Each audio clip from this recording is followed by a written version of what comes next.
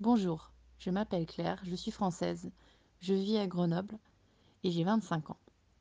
Depuis que le confinement a commencé en France, il y a maintenant 3 semaines, ma vie a été assez chamboulée.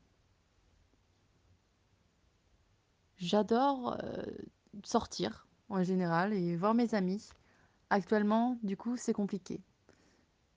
On m'a proposé de venir chez certains amis, mais j'ai décidé de retourner chez mes parents, accompagnée de mon frère, pour être près de ma famille, car je pense que dans ce moment assez compliqué, euh, je préfère en fait être avec eux et m'occuper d'eux. Les impacts que ça a sur mon quotidien, c'est plutôt moral.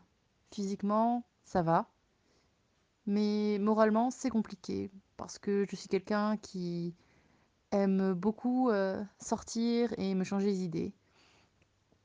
Et rester enfermé n'est pas facile, surtout avec un beau temps pareil. Le printemps est arrivé et il faut rester chez soi. Heureusement, pour ma part, j'ai un balcon. Je peux profiter du soleil. Alors on essaie de positiver et de penser à tous ceux qui sont en première ligne face à la situation.